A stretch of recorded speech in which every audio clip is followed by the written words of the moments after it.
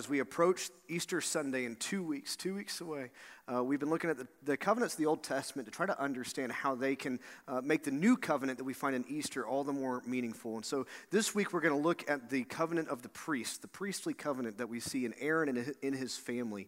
Before we get there, though, I want to tell you about my week. This past week, I went on a spring break trip. Anybody else go on spring break this past week? Yeah? Maybe? Yep. 2, 3, 4? Okay, cool. Man, y'all worked a lot. All right. I feel bad about sharing my spring break trip then. Went with a couple of friends and my wife over to the Grand Canyon.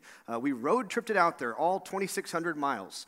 All 2,648 miles that I was in the car. No one's counting, but I did. I did count. It was a long time. And we went to the Grand Canyon. Never been there before. Never been to the Grand Canyon. And every time I talked to someone about it who had been, they said, the pictures just don't do it justice. The pictures don't do it justice. And so I tried to take a picture of it to see, and it doesn't. But here's one of the pictures I got. That was on our very last day. We were only there for a couple of days. It was on the second day. We woke up. We were driving out. We said, hey, let's stop and get one more picture, and that was it. And wow. I mean, it's just gorgeous. I knew that it would be wide, right? I mean, if you look at a map, you can tell it's like, in some parts, it's like 8 miles across. Some parts, it's 10 miles across. I mean, right there, it's probably about 8 to 10 to 12 miles from end to end. I mean, it's just enormously wide. I knew that. I expected that. What I didn't expect was how deep it went. It's like a mile down, literally. It's like from the rim where you're standing, it's like a mile down to the river. In height, not just in walking. It's like an 8-mile walk. It's a mile down. It's so unbelievably massive. And what's crazy is you stand there and you begin to feel really, really small. Because you're standing in the Grand Canyon. I mean, people had come, I was there when we were there were tourists from China and from Germany, and some from Texas. And you realize that, man, this is a space that so many people want to come see because it's just amazing how huge it is.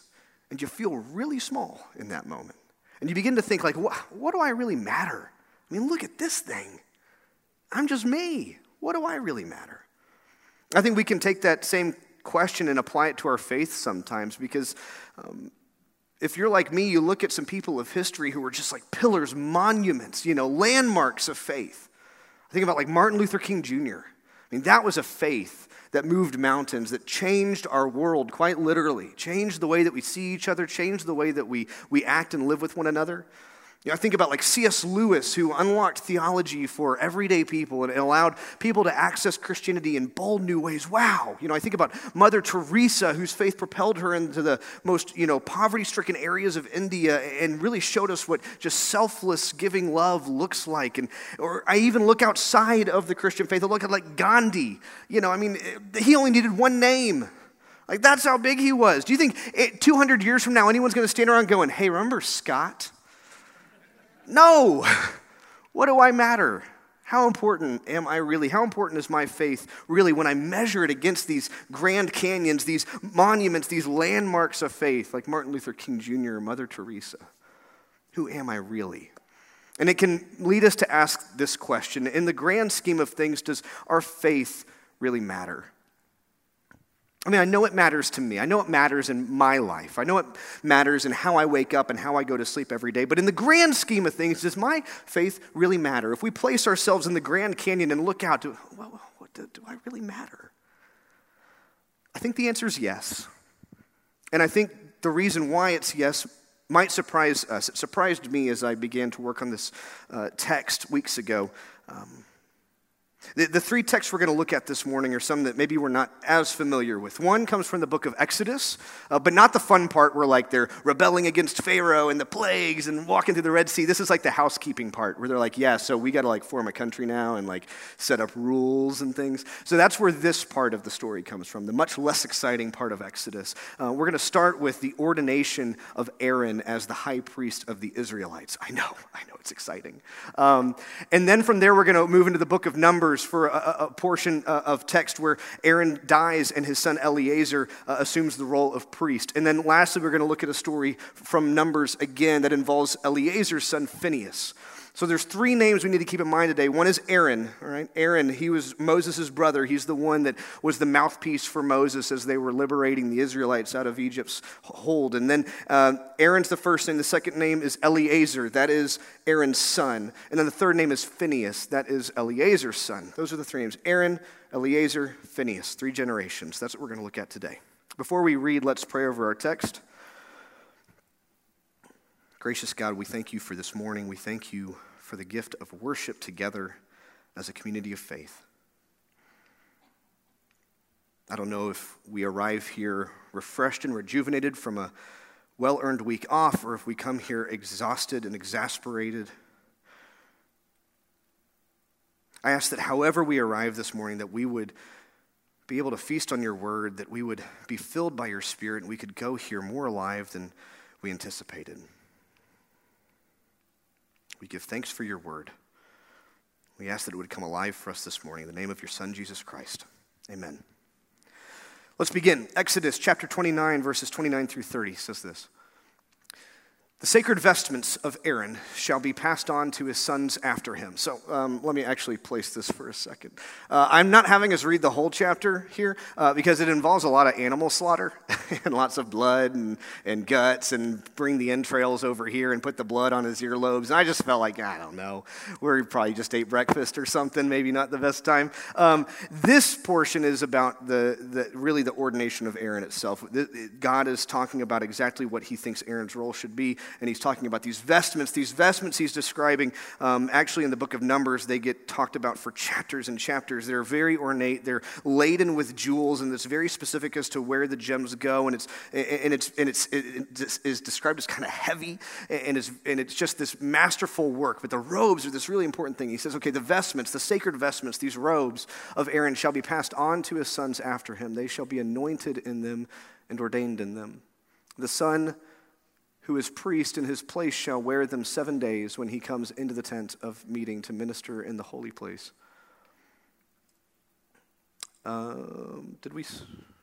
Yes, perfect.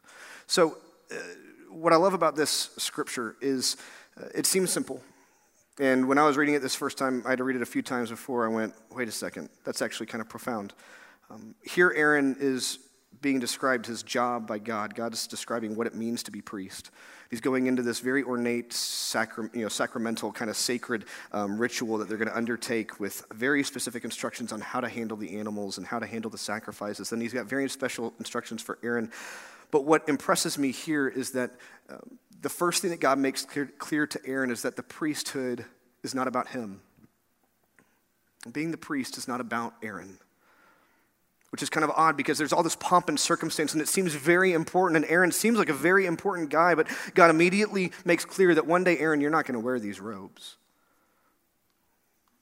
Being priest is not about you.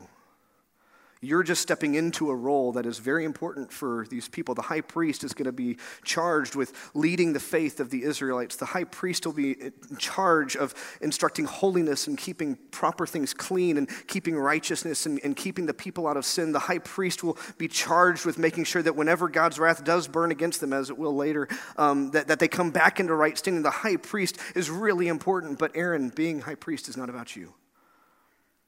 Because one day you won't be here.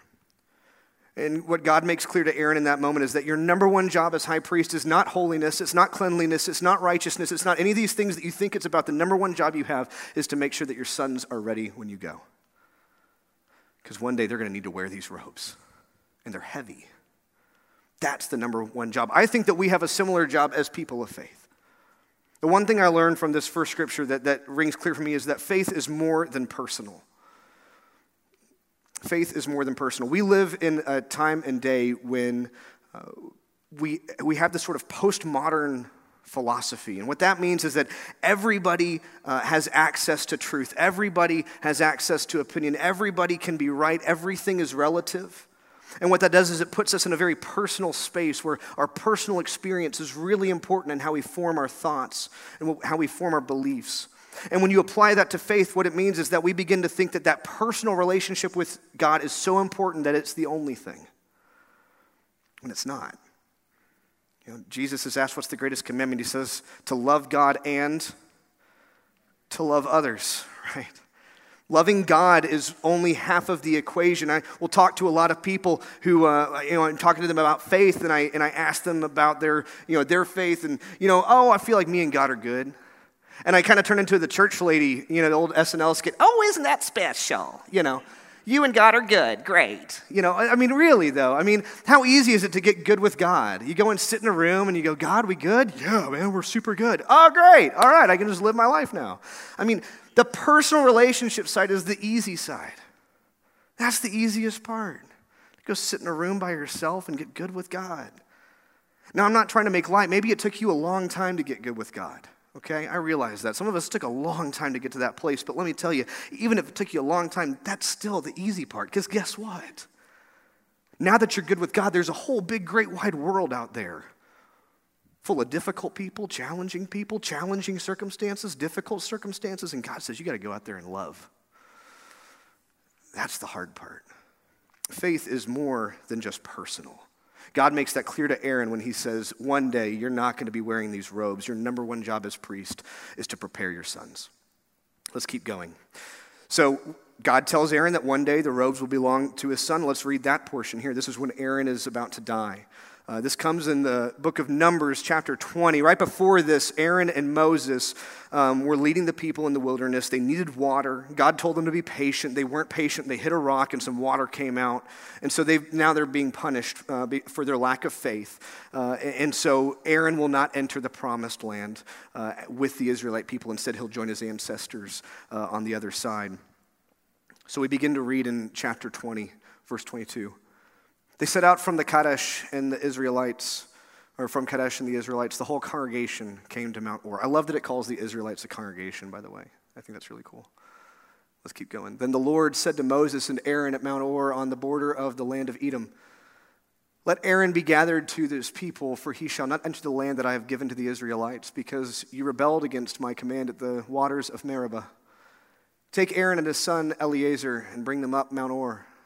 Strip Aaron of his vestments and put them on his son Eleazar. But Aaron shall be gathered to his people and shall die there. Moses did as the Lord commanded. They went up Mount Or in the sight of the whole congregation. Moses stripped Aaron of his vestments, put them on his son Eleazar. And Aaron died there on top of the mountain. Moses and Eleazar came down from the mountain. When all the congregation saw that Aaron had died, all the house of Israel mourned for Aaron 30 days. So let's unpack this for a second. When I read this story, I like to place myself in the position of the congregation, the Israelites, as it describes them. The high priest is so important to them. Yes, Moses is important, but the high priest, this is a really religious group of people, so the person in charge of that religion is going to be really important. And this is the only one they've known, and they've been through a lot with Aaron, and he's approaching death, and that's got to create anxiety, right? Because your high priest is going up the mountain to die. You watch as your leader and your high priest and the high priest's son walk up the mountain, and the high priest isn't looking good because he's older, and these robes are heavy, and they're laden with gems, and he's kind of hunched over, and he's trying to walk up this large hill, small mountain, and they go into a cave, and they disappear for a second. What you don't see is Aaron's robe being taken off and being placed on his son, and Aaron being laid down, and as ancient rabbis said, Aaron's death was probably the most peaceful of all the Old Testament leaders. That they described his death as like being kissed by God himself. And he met God as an old friend. You don't see any of this. Then you see some people walking out of the cave, but they're so far away you can barely make them out. What you can make out is that the robes of the priest are shining. And you notice that the priest is standing a lot taller than he was before. And he seems to walk with a quicker stride. And then you see your leader Moses walking with him, but you don't see a third person, and it's not until they get much closer you realize it's Eleazar wearing the robes. But here's the important thing. The high priest went up the mountain. The high priest came down the mountain. Aaron died that day, but the high priest did not. In fact, the high priest gained a little vitality. I think this is a beautiful story because it speaks to the legacy of our faith. It speaks to the reality that just because we're going to leave this world one day doesn't mean that our faith has to leave this world as well. We may not have robes that are shiny with gems, or those are super cool, and Reagan and I are getting ordained this summer, and I'd like one. That'd be fun. A blinged out, bedazzled robe, that'd be cool. We may not have robes like that, but we do. We have these things, these parts of our faith, these core truths that we can hand on to the people around us so that our life, our faith can live on even when we leave this world. Think about your own life. Think about your robes that you wear. Who gave them to you? Who can you thank for your faith? Is it a Sunday school teacher, a pastor, a parent, a friend, an aunt and uncle, a godmother, godfather, a neighbor? Who is it that handed the robes to you? This scene teaches me something about our faith and how it matters. Faith at its best lives on without us. Just because we leave this world doesn't mean our faith should too. Now, how does that happen? Let's turn to the last story to understand. Numbers chapter 25, verses 1 through 13. So Eleazar's assumed the role of priest, but now his son enters into the story. And his son is going to be faced with a very difficult choice, a very difficult task. And I want to say before we read this story that it can be easy to read Old Testament stories through 21st century lenses. And what I mean by that is it's easy to judge Old Testament stories and say, gosh, that's terrible. Gosh, that's despicable, because we live today and we have much greater sensibilities towards ethics, right? Let's not judge this story based on 21st century standards. Don't get lost in the weeds of how this sounds brutal or wrong. Let's focus on what the meaning of this story is, yeah? Because the story is violent and it's not fun to read, but I think it's important. So let's read chapter 25, verses 1 through 13. While Israel was staying at Shittim, the people began to have sexual relations with the women of Moab. That was a big no-no.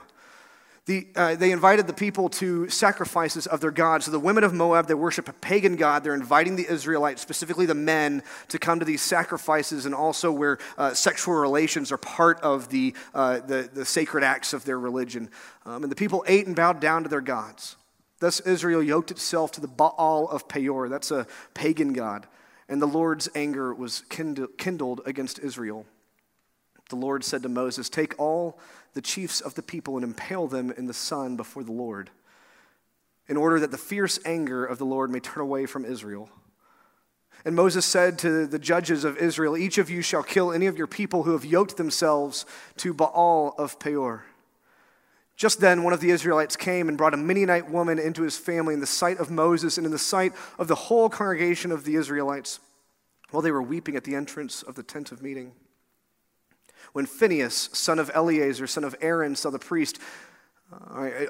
Aaron the priest, saw it, he got up and left the congregation. Taking a spear in his hand, he went after the Israelite man into the tent and pierced the two of them, the Israelite and the woman, through the belly. So there was a plague affecting thousands of them. The plague was stopped among the people of Israel. Nevertheless, those that died by the plague were 24,000. The Lord spoke to Moses, saying, "Phinehas, son of Eleazar, son of Aaron the priest, has turned back my wrath from the Israelites by manifesting such zeal among them on my behalf, that in my jealousy I did not consume the Israelites. Therefore say, I hereby grant him my covenant of peace. It shall be for him and for his descendants after him a covenant of perpetual priesthood, because he was zealous for his God and made atonement for the Israelites." So I could spend a whole sermon unpacking that story, right? There's a lot there, and it's messy. But we're not gonna focus on the morality, the ethics of putting the chiefs on spears in the sun and stabbing the Israelite and the Moabite woman through the belly. Instead, I want to focus on why the story is important enough that the author of Numbers included it. And what's the point of this story? The point of this story, I think, first and foremost, is this: that Phinehas had a really difficult decision to make. He had large amounts of his friends and family, his congregation of the Israelites, began pursuing this other god, this pagan god. I mean, how many of us get distracted by advertisements promising to make our lives better and richer and healthier, and we'll be better looking and taller and thinner and wonderful, and everything will be great, right? And we switch phones, and we don't like the phone that we have because it's not working right. We switch cable companies. We switch this, we switch that. Well, back then, the advertisements weren't about phones or cable companies or anything else. The advertisements were about gods. Hey, the Baal of Peor, he'll make it rain. Literally, we need rain. We need rain. And so Phinehas has a really difficult decision to make. He realizes that this plague they've been experiencing is because of the unrighteousness of the people. and he has to do something. But I think the most important part of the story is not actually what Phinehas does, but more how God responds. Notice that in the text we just read, Phinehas is never called just Phinehas, is he? He's called Phinehas, son of Eleazar, son of Aaron. Every time. Phinehas, son of Eleazar, son of Aaron. God says, Phinehas, son of Eleazar, son of Aaron, did this wonderful thing. Why? Why does God say it that way? Because God understands that Phinehas didn't do it alone. Phinehas wasn't righteous alone. Phinehas didn't make the hard choice alone. Phinehas made a faithful choice because he was instructed by Eleazar, who was instructed by Aaron. God remembers that ordination ceremony where he's told Aaron, Aaron, your number one job is investing in the lives of your son. Eleazar assumed that mantle, knew his number one job was investing in the life of his son. Phinehas knew what to do and knew how to do it because he'd been instructed according to the way that God had led Aaron and Eleazar.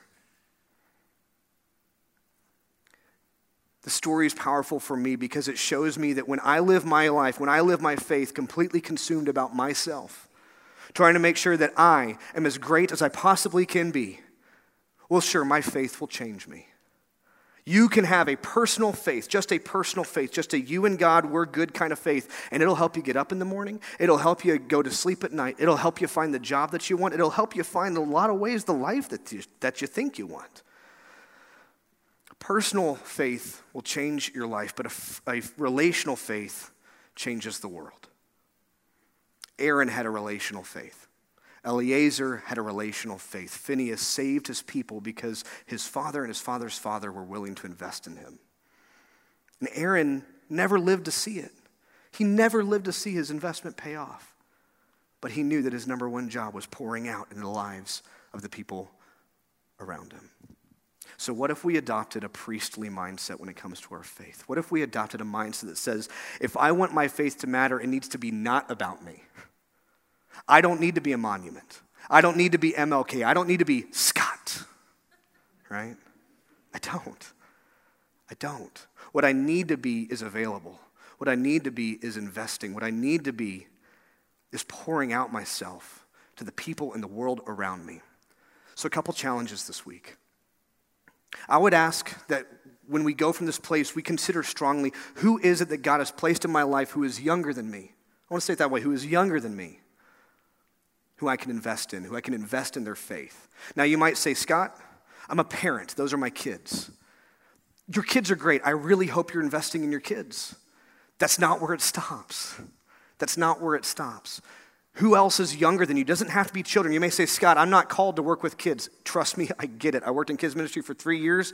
Amy Hart sitting right over there. She was my best volunteer. She'll tell you, sweet Mr. Scott, not called to work with kids. I'm a good volunteer. It's just not my life's calling because they're squirrels and I don't understand them. And you might be in the same place. Scott, I'm not called to work with kids. That's fine. I'd still challenge you to find some way to invest in children, but maybe you're called to invest in young adults. Maybe you're called to invest in just someone younger than you. Here's the math. What's your age? Subtract 1. Find somebody. It's simple math, right? But there's somebody out there who needs you to be in relationship with them, not because you're an expert, but because you have experiences that you can share with them. I think the last thing that prevents us from doing this is we think, I'm not an expert. I don't have my faith all figured out. What do I really have to offer? You have you to offer. I don't know what it's like to be a Christian, to live in faith with God as a woman, as a person of color, as someone older than me, as someone younger than me. I know what it's like to be in relationship with God as Scott Parker Gilliland. That's it. I need to be in relationship with people outside of myself so I can understand what is it like to be in relationship with God as you? What is that like? We all need that. We need to broaden our perspectives because life and faith is not just simply a personal thing. We've got to be willing to open ourselves up to pouring out into others so they can also pour back into us. I want to close on this. Pastor Stan Copeland is our senior pastor. We'd say he's a faithful guy. Yeah. He's got this faith thing, pretty well figured out for the most part. Stan, in our prayer meeting this morning, he was commenting about how he had visited and worked with our student and young adult ministry during their mission trip down to Victoria, Texas. They went to Victoria, Texas to actually not build a home, to replace the roof on a home. Who wants to roof on spring break? Yay! Turns out 30 of our junior high to young adults wanted to do that. That's awesome. A diverse group from all of our different worshiping communities, Zimbabwe, Heart of Africa, Modern Worship, Crosswalk, Thrive, Traditional, young adults that are in seminary, grad school, college, they all went down. Stan said it was so amazing to get there and not see African kids, Anglo kids, grad school students. Because, adults, we tend to kind of separate ourselves into groups. We build walls over time. He said when he got there, it was just everybody. It was so powerful for him to see that. And he didn't just see it. Victoria, Texas saw it too. They made the front page of the Victoria Advocate. You guys get this at home, right? Well, Victoria got it because they were impressed by what they saw too. They said, wow, who is this group of totally different kids and young adults that are here to work on spring break? When you open yourself to pouring out into others, I don't care if you've got faith totally figured out or you're just getting started. Stan Copeland, who's the senior pastor of a big old church in Dallas, Texas, went to Victoria and saw some kids working together, and I'm telling you, it changed his faith a little bit. When you open yourselves up to these kinds of experiences, yeah, you're pouring out, but you're also receiving in. Faith was never meant to be personal alone. Aaron knew it, Eliezer knew it, Phineas knew it too. I pray that we know it as we go this morning. Let's pray together. Holy and gracious God, we're so thankful for a morning spent with Aaron and Eliezer and Phineas, a morning of unfamiliar text, challenging words, but words that inspire us to see ourselves as something bigger than just us. That faith is about more than simply relationship with you, that it's about relationship with you that compels and propels us into relationship with others. God, as we find ourselves in the large story, the large narrative of faith, from Aaron and Eliezer and Phineas to David and Ruth and Esther to Jesus and Paul and John and Thomas to C.S. Lewis and Mother Teresa and Martin Luther King Jr. to us. Let it be like we're standing at the rim of the Grand Canyon and we begin to feel small, but in a really good way. Let us feel small and in awe and in wonder at the fact that we simply get to be here, that we get to be a part of it, that we get to add to this story, that we get to wear the robes for just a moment. Remind us what you reminded Aaron so many years ago, that our faith is not about us. Our life of faith is about pouring out into the people in the world around us. Challenge us as we go. In the name of your Son, Jesus Christ, amen.